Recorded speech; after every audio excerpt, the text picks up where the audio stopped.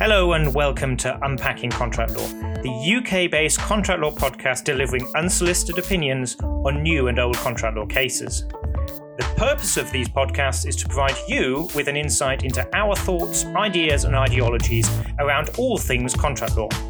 It also provides us with an outlet for all our opinions, so you listen at your own peril.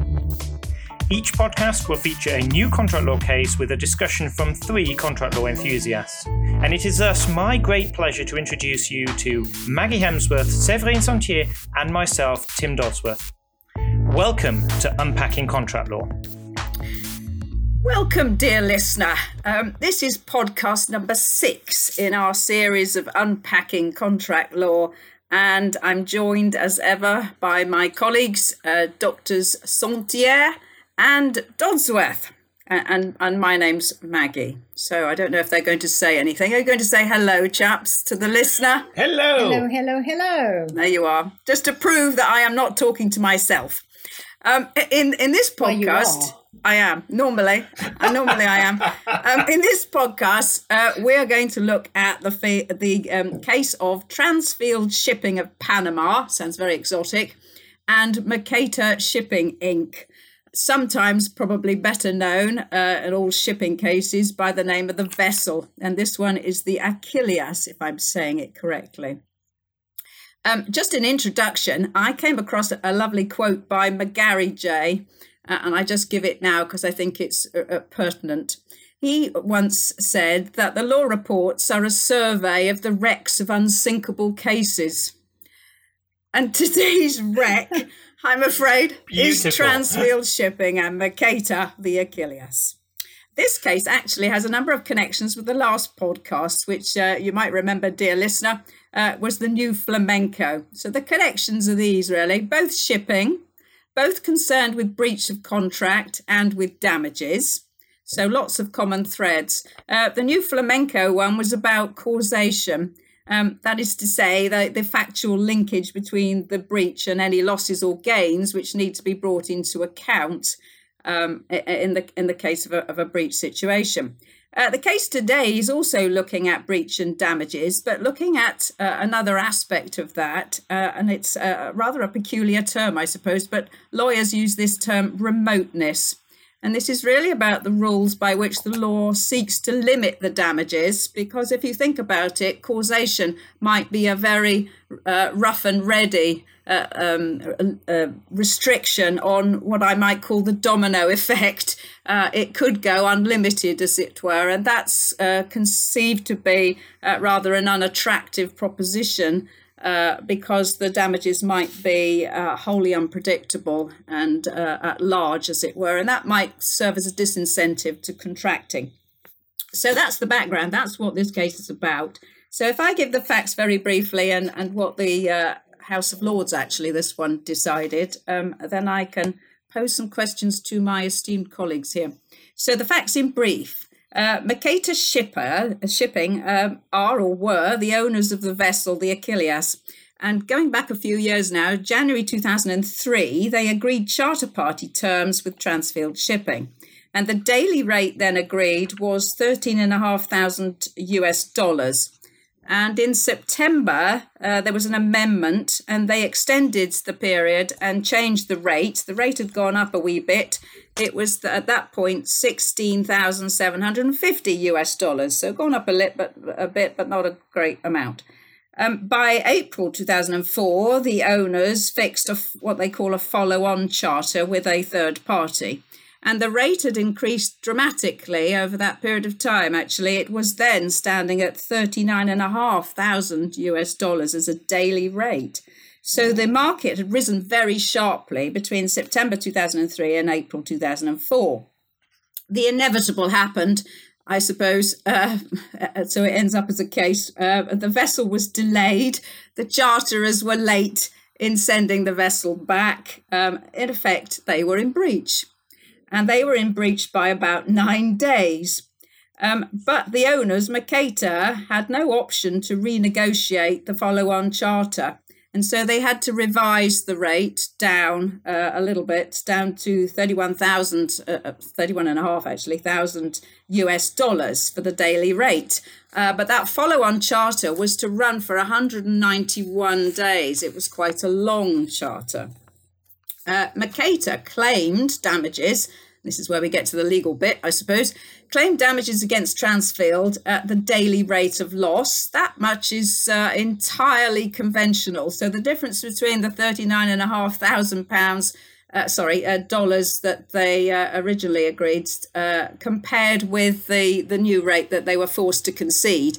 That's $31,500. So the daily rate is around 8,000 US dollars. Fair enough. But the point of argument was, were these damages to run for the 9 days of overrun or the 191 days of overrun? That makes a big difference. If it's 191 days, it comes in at, I am told by the case report, 1.3 million US dollars. It is worth arguing about, in other words. So they claimed for the 191 days. And the basic law, this is where we get to the law, or standard law as it's known, actually dates from the Victorian era. So we haven't really moved a lot from the Victorian era, you might think. And that case, if you're interested, you lawyers, you students will be interested, Hadley and Baxendale. That case is actually very interesting, but I digress. There are two limbs to that. They're alternatives. So the losses are recoverable if either they're within the presumed reasonable contemplation of the parties as a serious possibility arising in the usual or natural course of events, the sort of obvious kind of damages that you might imagine, I suppose. Alternatively, they're recoverable if they're within the special knowledge of the parties. In other words, for that second limb, you've actually pointed out to the potential contract breaker, hey, look, chum, if you're in breach, this is what is likely to happen, and it's usually considerably more. And the theory is that the contract breaker or potential contract breaker has some opportunity of altering his stance. Perhaps he charges you a different amount of money in the contractual terms, or he takes out liability insurance, which might be a smart thing to do. Anyway, this case is only about the first limb, that is the usual or natural course of events. And we've got three levels of courts effectively here. The arbitrators, because it was an arbitration, a dispute in the first instance, the High Court and the Court of Appeal all found in favour of the owners. That is, they could claim for the 191 days, not just the 9 days. But the House of Lords, effectively Lord Hoffman again, bless him, said, no, you've got that wrong. How often he is likely to say to someone, you've got that wrong, and reversed that. I think it's probably fair to say that Lady Hale came close to dissenting. That's what the textbooks say.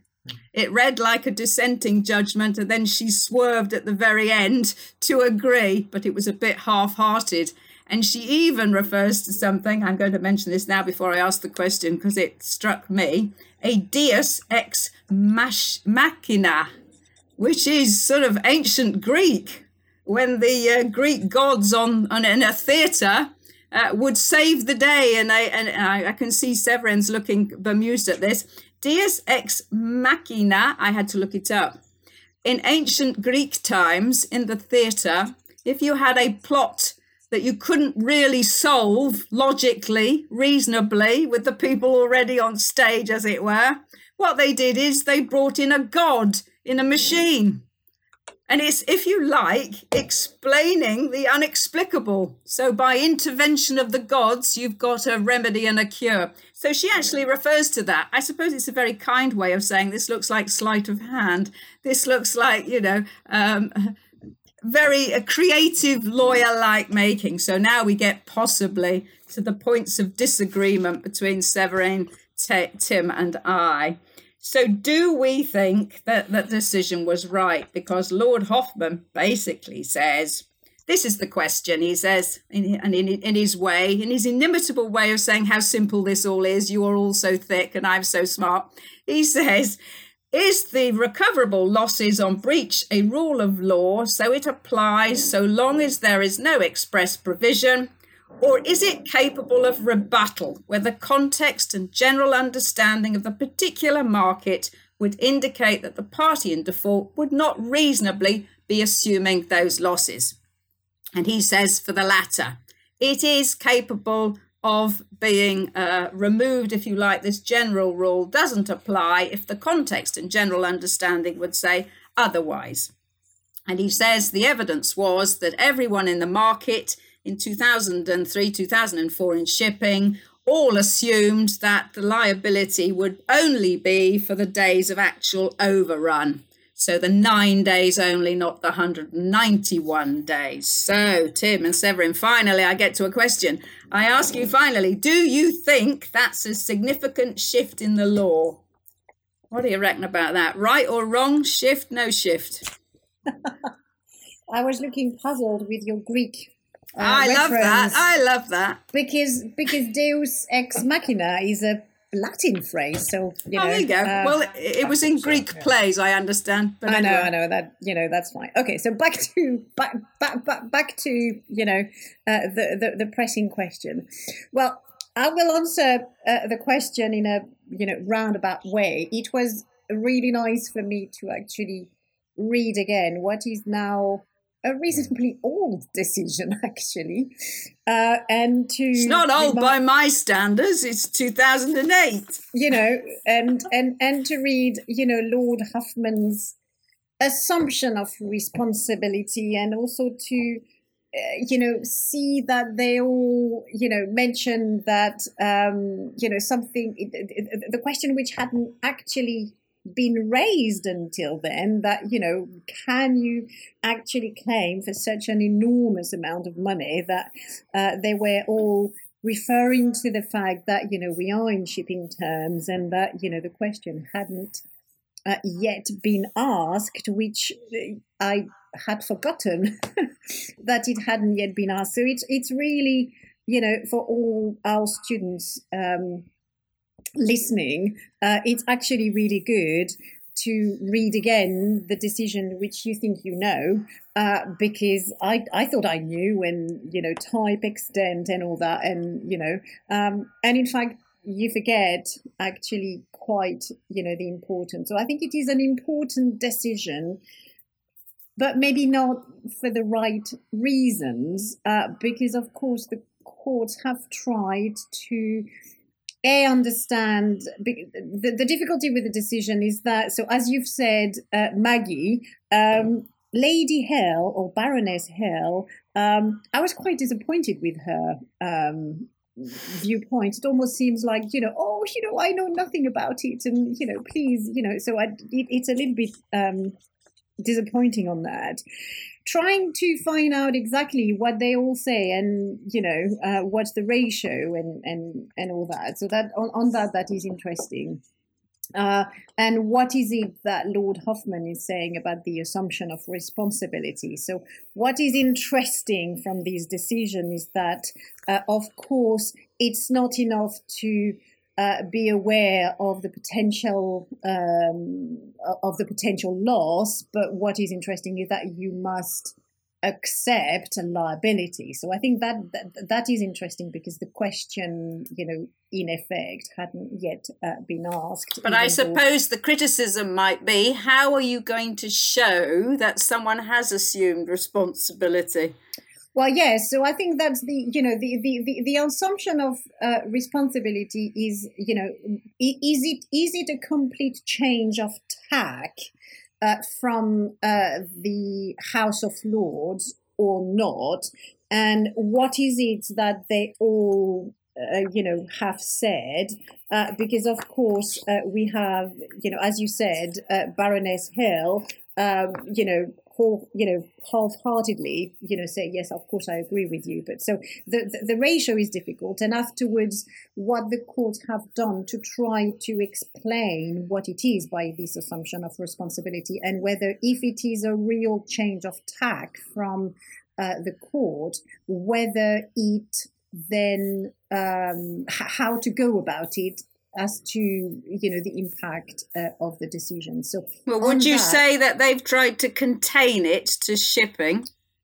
Absolutely, or at least to yes, I would say, you know, if we look at the Court of Appeal or the High Court, you know, saying that it is an exceptional case. So yes, they definitely have tried to contain it and limit the impact of the decision. Yeah, definitely. And what do you think, Tim? You're nodding, not nodding. Yes. I am. So, as with Severino, it was great to reread the case because I think it highlights that I'm not sure I necessarily disagree with the outcome, but I really disagree with the impact that it's had. But has it only had impact with academics who like writing about these things? So has it made an impact in the real world, if I put it that way, contentiously? I don't think I can answer that question. I probably don't have the real world experience to do that. But considering that it appears in every single textbook and casebook with quite a bit of explanation, is giving this case, I think, too much credit. So Lord Hoffman's idea that we have a presumption that can be rebutted seems okay. On the face of it, seems plausible. But I think if we dig a little deeper, then it doesn't actually work that well. Now there are two things here I think we need to have a look at. One is I get the feeling this case would never have been decided in this way if the damages were about half the size. Shouldn't make any difference, though, should it? That shouldn't make any difference. I think it does. And that's exactly the point. I think that's exactly the point, is that this would never have been decided in that way. And that's a little bit, I think, what Lord Hoffman is trying to get around by saying, well, okay, first we'll identify the type of loss, the kind of loss, and then we'll get on to quantum. And that's a whole different test. But don't you think the killing point is where Lord Hoffman seizes on the findings of the arbitrators, that at the time, nobody in the market thought that there would be damages for more than the overrun period.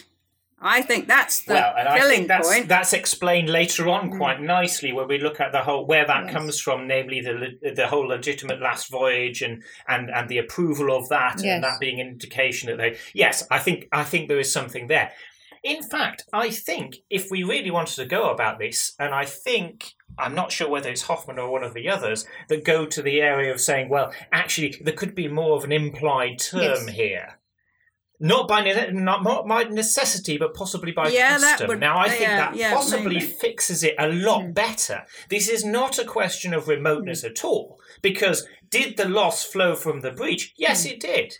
Right? They didn't deliver it back, and therefore they had to renegotiate the contract. I think there's no question there. Okay, I'm waiting for a reaction. Well, I'm just wondering, why did nobody argue implied term by custom? Is that because it's so difficult to actually prove, notorious? But it's actually mentioned here, right? They're using the word custom. They're using the word implied.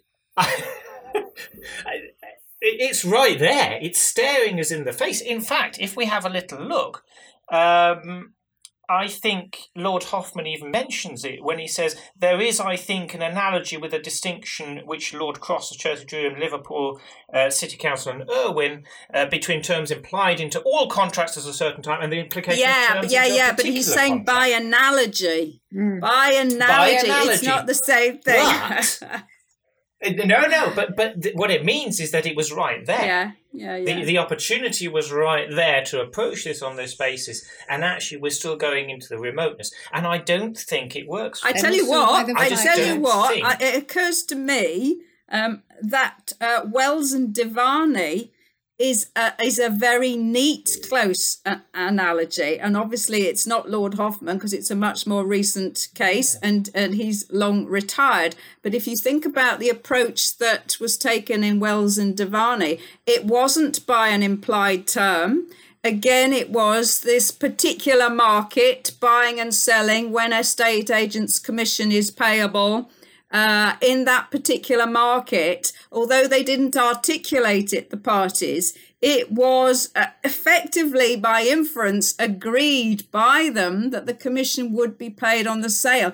This one is very close to that sort of approach, in my view. Obviously, the laws are totally different because we've got, 10, 15 years apart time-wise, but in a weird sort of way, the approach in Achilles is now entirely conventional, I would say, if you're looking at Wells and Devani, which is very recent, speaking of the Supreme Court.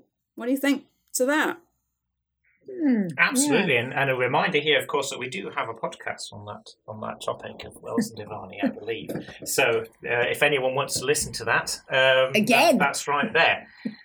Again, absolutely. So I'm absolutely. saying, assuming that people are listening chronologically. But the textbooks should, you say textbooks. I don't think practitioners are terribly excited about this case. That would be my view. But textbooks are excited about this case, and that's one of your bemoans about it. These textbooks writers should, I would suggest, be trying to draw these sorts of analogies with Wells and Devani, because I think that it works very neatly now. In relation, absolutely, and I think that fits better with what Lord Hoffman is saying about the assumption of responsibility and there being a general rule that you can contract out of. And I think that works because that's what implied terms are essentially doing, right? They're setting a framework, but if you expressly contract out of it, then fair enough. And that would be my argument here, which I think when Hoffman is referring to Professor Robertson's argument, my counter to that is they could have simply contracted out. Right? If this was really their intention, then they should have put it in the contract. And that is one of the basic standpoints of English law, which is, well, you could have put that in the contract. You didn't, so tough luck. But they didn't, because but if you take that view, then the law never really has anything to say in relation to implied terms, because you could say, you could have had an express term. Well, technically, I guess the implied terms are part of the contract. It is putting it in the contract, so long as we find that it's an implied term. But it's not been specified. It's not been made explicit. The same argument applies there. Why didn't you bother to make it absolutely clear? You could have saved yourself a lot of heartache. People don't, do they? The law has to cope with that. You see, perhaps they didn't, because it was never seen that it was thought about, so they did make an awful lot. I've never thought about it in terms of the, implied term by custom, because arguably here they made so much of the fact that the market condition and the shipping condition. So maybe when we have finished, this podcast, I'll actually go and read it again with a slightly different viewpoint on, whether indeed here, maybe that's what Lord Hoffman was trying to do. Well, I think somebody must have taken a view, some senior QC must have taken a view, we don't have enough to argue implied term by custom. But if that's the case, then surely that's tough luck then. This is not a matter, I don't think, of remoteness. It just simply doesn't fit within. Whether causation or remoteness, no matter what we're arguing in this point, it just doesn't fit in. The test in Hadley was quite clear, and I think trying to throw that over, and that's what we're seeing in the following cases, right? Maggie, you mentioned in the pre-session, the Sylvia shipping, saying this is really just limited to shipping, and not just that. I'm assuming by now they're putting it in the contracts. I'm assuming, following this case. So in other words, that should really have been the death of this case. That should have been the end of it. In fact, no matter how they would have decided this case from now on, from that moment onwards, it was going to be put in the contract. Well, I think one way this case, how, so the Sylvia and all the other cases, which name escapes me, where they do try, to say that this is an exceptional case, the fact that it was an incredibly volatile market is indeed, shows that what Lord Hoffman has said is an exception. So it's not a new norm. It is something which is only going to apply in indeed exceptional circumstances. And and in relation to the shipping market, which again is quite, interesting to see that, they keep on harping on about, what was known for the arbitrators, for the commercial shipping. So in a way, it's kind of weird that, it was extremely volatile, but by the fact that it was extremely volatile, that therefore gave an indication that even though it was extremely volatile, it was not impossible and therefore not completely. But you have to be careful about when you decide the market became volatile, because that was after the agreement as to terms between the contracting parties. The market was not volatile at the time of the contract. And so you can only be asked to predict, if you like, what is a serious possibility on the basis of what you know then. Okay, but if you look at Roger and Hell, they said that it was not contemplated as an extremely volatile market condition. So, that is what they said. But there, I'd like to come in because I'm not quite sure. Again, that makes that much sense, because it sounds like what we're saying is, or I think Lord Hoffman himself says this, that the justification would be that it's placing an unjustified risk on the contract breaker, right? So if they couldn't have predicted it at the moment they entered into the contract, then therefore we shouldn't have that. But they are the ones that can avoid the breach. They are the ones that can do something about it. Here, the owners of the ship could do nothing about trying to get the ship back for this new contract. Mm-hmm. Whereas the actual ones that are going to be in breach could have done something about it. Well, there's two points to that. So I don't think. Well, there's 2 points to that. You can always do something about the breach by not breaching, but it's too simplistic to not take on board the likelihood of losses. And so you need to be able to predict what the extent of your liability is going to be. That's the basic argument. Otherwise, it's unfair. Mm. You can't adjust in accordance with that. It's an unknown. And the other point is peculiar about shipping, and I think Lord Hoffman does make this point somewhere, that there is a peculiarity in shipping that the owner, when they realised that the return was going to be late, was within its contractual rights to say to the charterer, no, you're not able to do this last voyage that you're contemplating because you're bound to be late. So that is a feature of shipping that wouldn't be applicable in most other contractual settings. That is, the owner has the option to say no, and they didn't. And that's exactly the point where I think that is why the decision is correct, at least on these facts. I mean, not correct in its justification, but in its outcome, is that they actually gave the okay to this last voyage, knowing the potential of it being late. And I think that in itself, that justifies the outcome. I'm thinking more of the fact that, they go on this last voyage regardless of whether they've known about it, knowing that the market has changed and it's going to be quite expensive. In those cases, I think the breacher can do something about it and the other can't. So I don't see that is an unjustifiable risk at all. In which case, they could have easily either taken out insurance for it in case they thought they might be late. They could have just not gone on that last voyage. But the fact that the other party agreed to it probably makes, on the facts of this correct, and that's where the implied term comes from.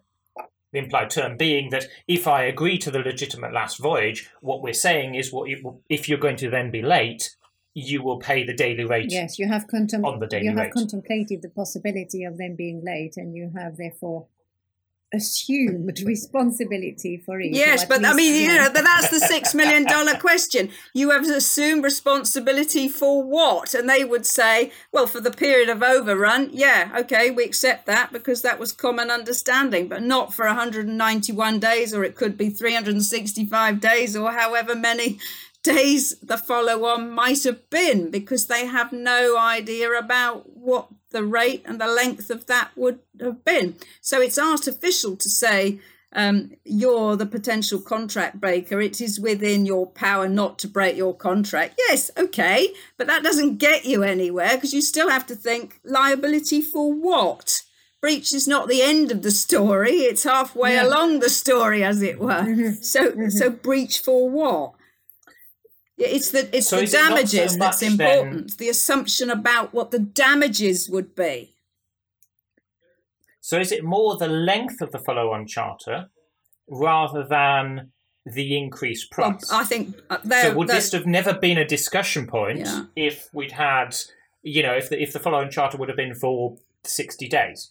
Well, maybe not. Somebody would have looked at the finance and asked themselves, is it worth powder and shot, as it were, taking this through arbitration, through Court of Appeal, through Supreme Court? You've got to, it's just the practicalities of the legal cost that you're spending on this. They might have spent far more and it wouldn't have been justified. So there might have been instances of this in the past where someone has taken the view, the run-on is 20 days. We're going to spend 5 times that amount in arguing this legal point. It probably only came to this particular case because the run-on was so very long, and therefore it was justified to spend all of these legal costs fighting this point up to the Supreme Court.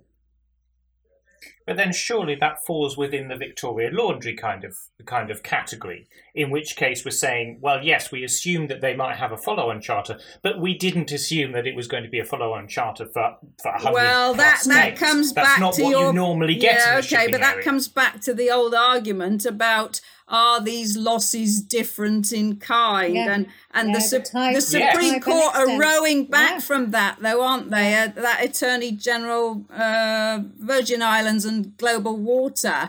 Quite recently, the Supreme Court has said, we don't think it is helpful to talk about losses of a different kind, because what the heck does that mean? And that's your problem here. This is a run-on charter. Does it make it a different thing in kind because it's 191 days as opposed to 60? No, it's still a run-on charter. It hasn't become a different thing. That would have to be your argument, that it has become a different thing because it's passed over whatever threshold you decide in terms of days or rate makes it a different concept. That's the problem, I think. This different in different kind is just too vague, not helpful.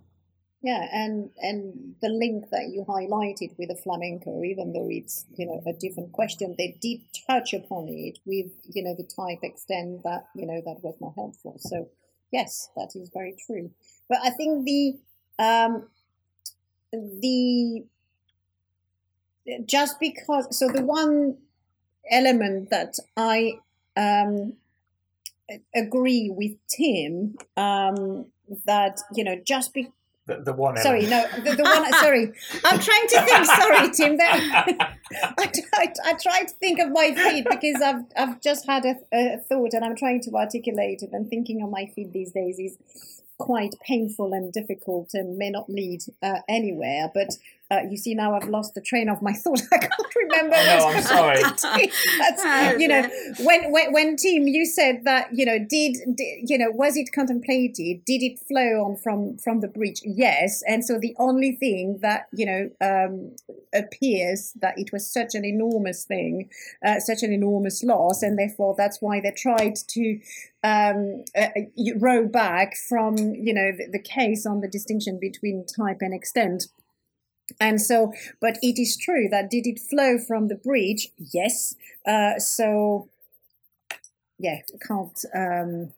Well, that just shows you that causation as a technique or a legal point is a rather blunt instrument and can't be the end of the story. That's why we have these rules about remoteness, because otherwise the domino effect, as I said in the introduction, is so so unpredictable and unknown that might create a real disincentive to taking these sorts of risks. And, we can talk gaily about the availability of insurance, but it might not be available, or it might not be available at a commercially acceptable price. And so that might be a disincentive, if you like, to shipping. And, we've seen recently with the Suez Canal being blocked for several days.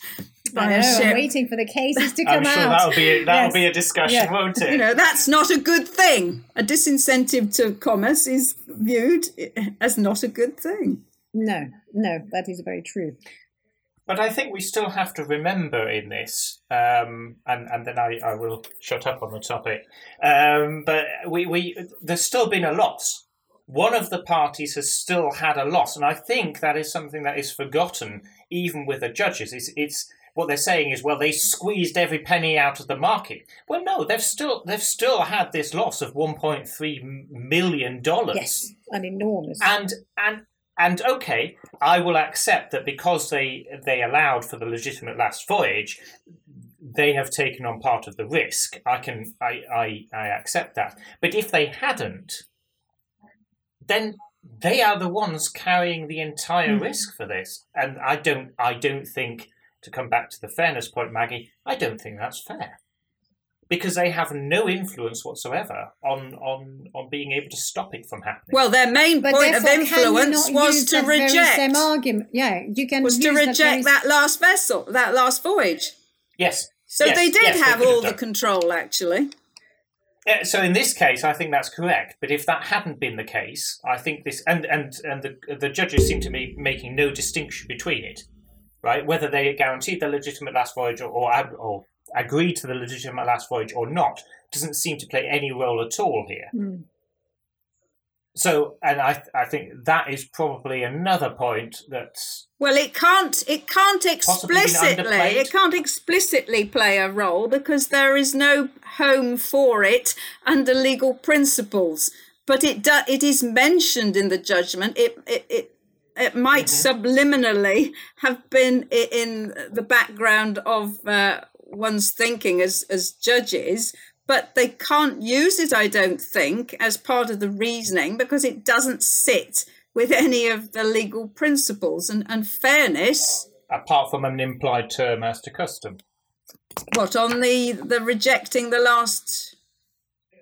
No, the possibility of, or the fact that it is commonplace, you will apply for a legitimate last voyage, which the other party can either agree to or reject. Well, that's an express term. I think there's an express term in that charter that the owner could have rejected that last journey. Yes. But how are you going to use that express term now as a way of limiting the recoverable damages? It doesn't easily sit with any of the principles that we have. It doesn't place them in breach because they didn't exercise that right. It's an option to them. So it doesn't really help a great deal on the rules that we have. What do you think? Well, it would, because it extends. It is evidence that there was an understanding. There was an implied term that from then on, so long as it's part of that legitimate voyage, they would be paying a daily rate. That's not part of remoteness. That is then customary in that area. Yeah. So where's that getting you now with the claim for 191 days? Well, that's removing entirely. Well, that achieves the same result, but places the whole test in a different light. But you would have to say, anymore. Yeah. Well, I'm not sure how you can fashion that in terms of the legal rules that would limit the damages, because all you've got is an express right of the owner to refuse that last voyage. They're not obliged to exercise that right. It doesn't place them in breach of contract if they do so or if they don't do so. It is simply a right that they have. They didn't exercise that right. And it doesn't flow from that right that they have, that they will be liable for such an enormous amount of loss. Well, you can't fashion a legal rule, I don't think, that says if I don't exercise that right, if I choose not to do so, that in itself is going to reduce my damages because I had the right to control that last voyage and avoid that.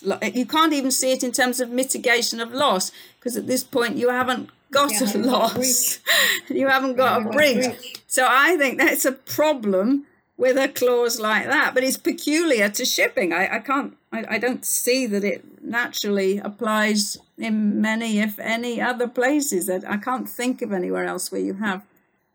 Well, I'm sure in some construction contract, because shipping cannot be the only industry where the losses are enormous. I'm sure in... Well, yeah, for sure. But the size of the loss is irrelevant, isn't it, when we're talking about the principles? I suppose the analogy might be a hire car. If we think very domestically and consumer for the moment, if you hire a car from, Avis or whatever it is, you agree to return it at a available. Indeed.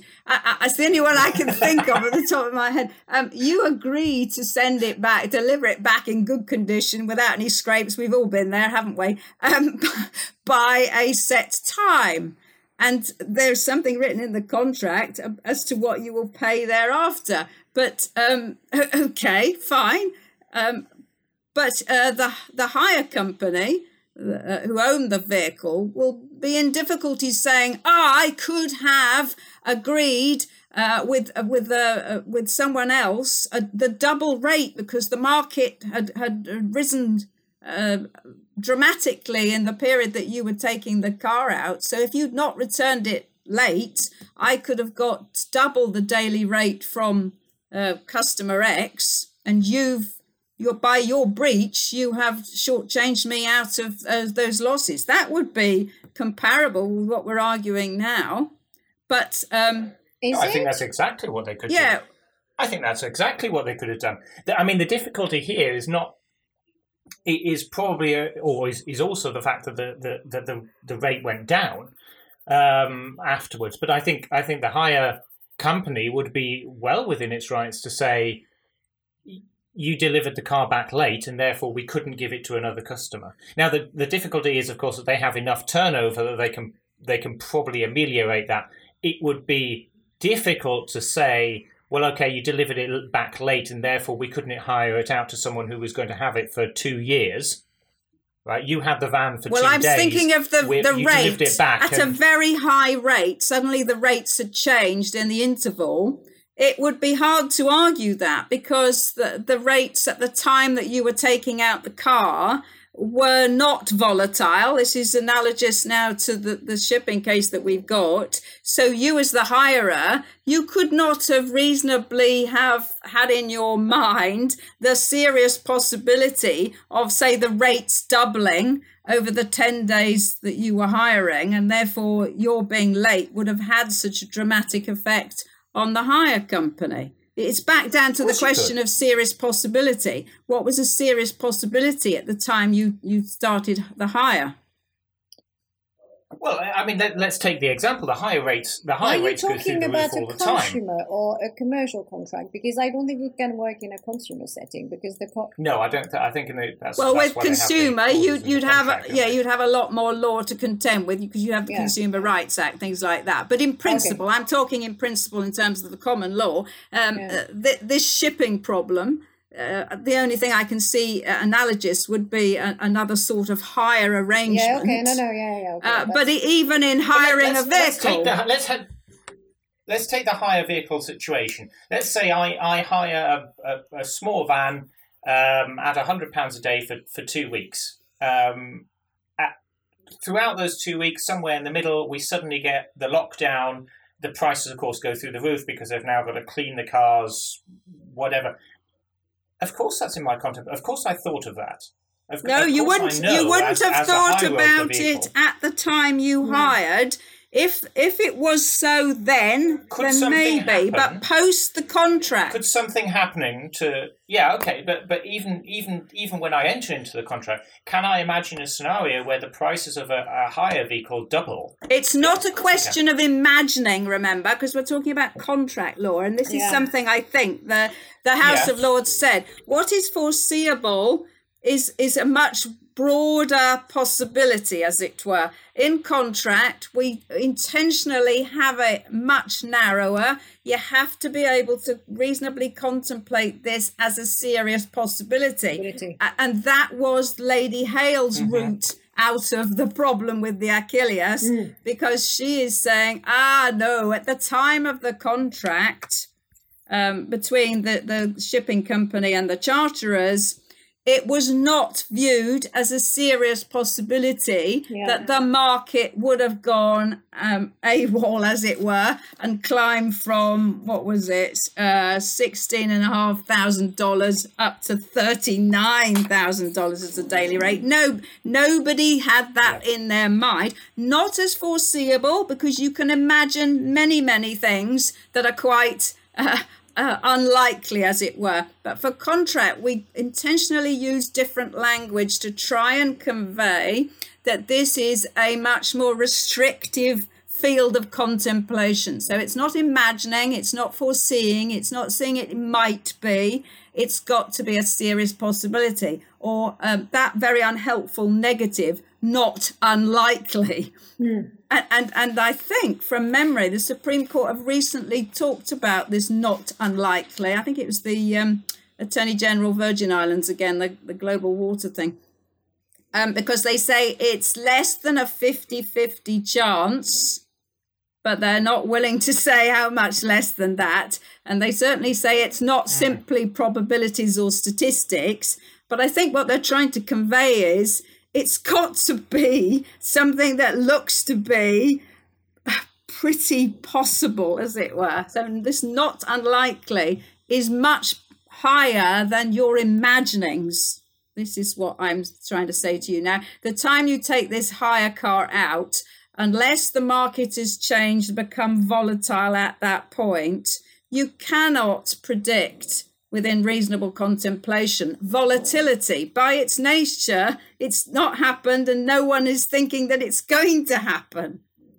Anyway, we're getting close to change of circumstances, which, is another... Yeah, but why should that risk be placed? This is why should that risk be placed on the non-breaching party to the contract? This is something that's happened. This is a someone has got to carry the loss. Someone's got to take the risk. Well, at root, this is a policy decision, isn't it? Yes. Causation at root is a factual decision, and that in some instances makes it easier and in others not. But anyway, remoteness is a legal question, and behind all of that, I think is just simply a policy decision. That But it is. There are losses. Yes. They've got to fall somewhere, and someone is going to be unhappy.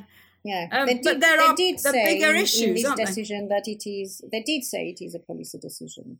I thought it was quite interesting that Baroness Hale was the only one who actually said that, to rule out a whole category of loss simply because parties hadn't thought about it, create as much uncertainty and injustice as letting it in. I thought that was quite interesting, getting back to injustice and fairness and all that. But so it is a policy decision. That is one thing, indeed, that all of them have made clear, that it is a question of law, and therefore that is why it is incredibly important to have clear rules.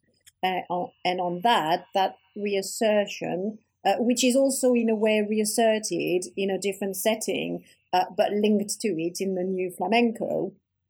And I think also, I think that the case that I don't know whether we are talking about the same case, Maggie, but I think we're talking about the loss of chance, and when does the loss of chance become a certainty, and I think they were saying that above 90% it is. Oh, I think lots of chance cases are even harder, aren't they? I know, but that's different again. I think. I know, no. It's just it is quite interesting that some of the most recent cases appear by the Supreme Court, and we've had quite a few over the last few years, trying to put the rules in some kind of logical and clear setting. What have we been doing for the last 800 years, I wonder, now you've said that? No, that's not what I'm saying. But, it again... Only now we've got some clarity. No, that's not what I'm saying. But it's kind of... It's really interesting to see how... again, that's why it is so important to actually get back to some of these older cases to see how much the law has evolved. And so I think that's a really good lesson for me to go back to these cases, to reacquaint myself with them. But also that, in some recent cases, the Makdessi, there is, the new flamenco trying to make clear link between, when there is through mitigation you have made a profit, and how, so all these things, they are all interlinked. And maybe that's just suddenly for me after 15 years, the penny suddenly drops. I don't know. All one can say is... That's exactly what this podcast is for. All one can say is thank God for the Supreme Court. No, but it is interesting to see the importance of reasserting or trying to put things, that it is a question of law. Indeed, it is not right. So not only must the person who is suffering a loss cannot benefit from it, but nor is it right that the contract breaker is going to have too much of a burden. So that's why, all this is incredibly important. And so therefore it is nice, I think, to see how far we have gone since this decision, and trying to untangle what Lord Hoffmann has said. I suppose, I don't know about you, but I'm sort of reminded from time to time of Lord Steyn, who has written and said a number of times about most of the rules that we have, certainly in contract law, are designed to fulfill the reasonable expectations of business people. I go back to that quote. Yeah, I go back to that quote. And fundamentally, that's at the root of all of these things that we're arguing about, isn't it, really? And striking that balance, because you're talking about fairness, Tim. It's the reasonable expectations of business people in order to support and facilitate business, because at the bottom line, that's what contract law is designed to do, isn't it? And I think that is a much better explanation for this case and that decision than any of the judges have delivered. So, Maggie, you should be on the Supreme Court. You reckon, do you? I think you're the only one who thinks that, my love, but I'll take that. Thank you so much. That's praise indeed. So do we think that, well, you seem to think they got it right, but for the wrong reasons. I think that's what I would deduce out of that. That is the perfect summary, yes. Well, there you go. Agree. Sort of. We usually agree to disagree. Yes.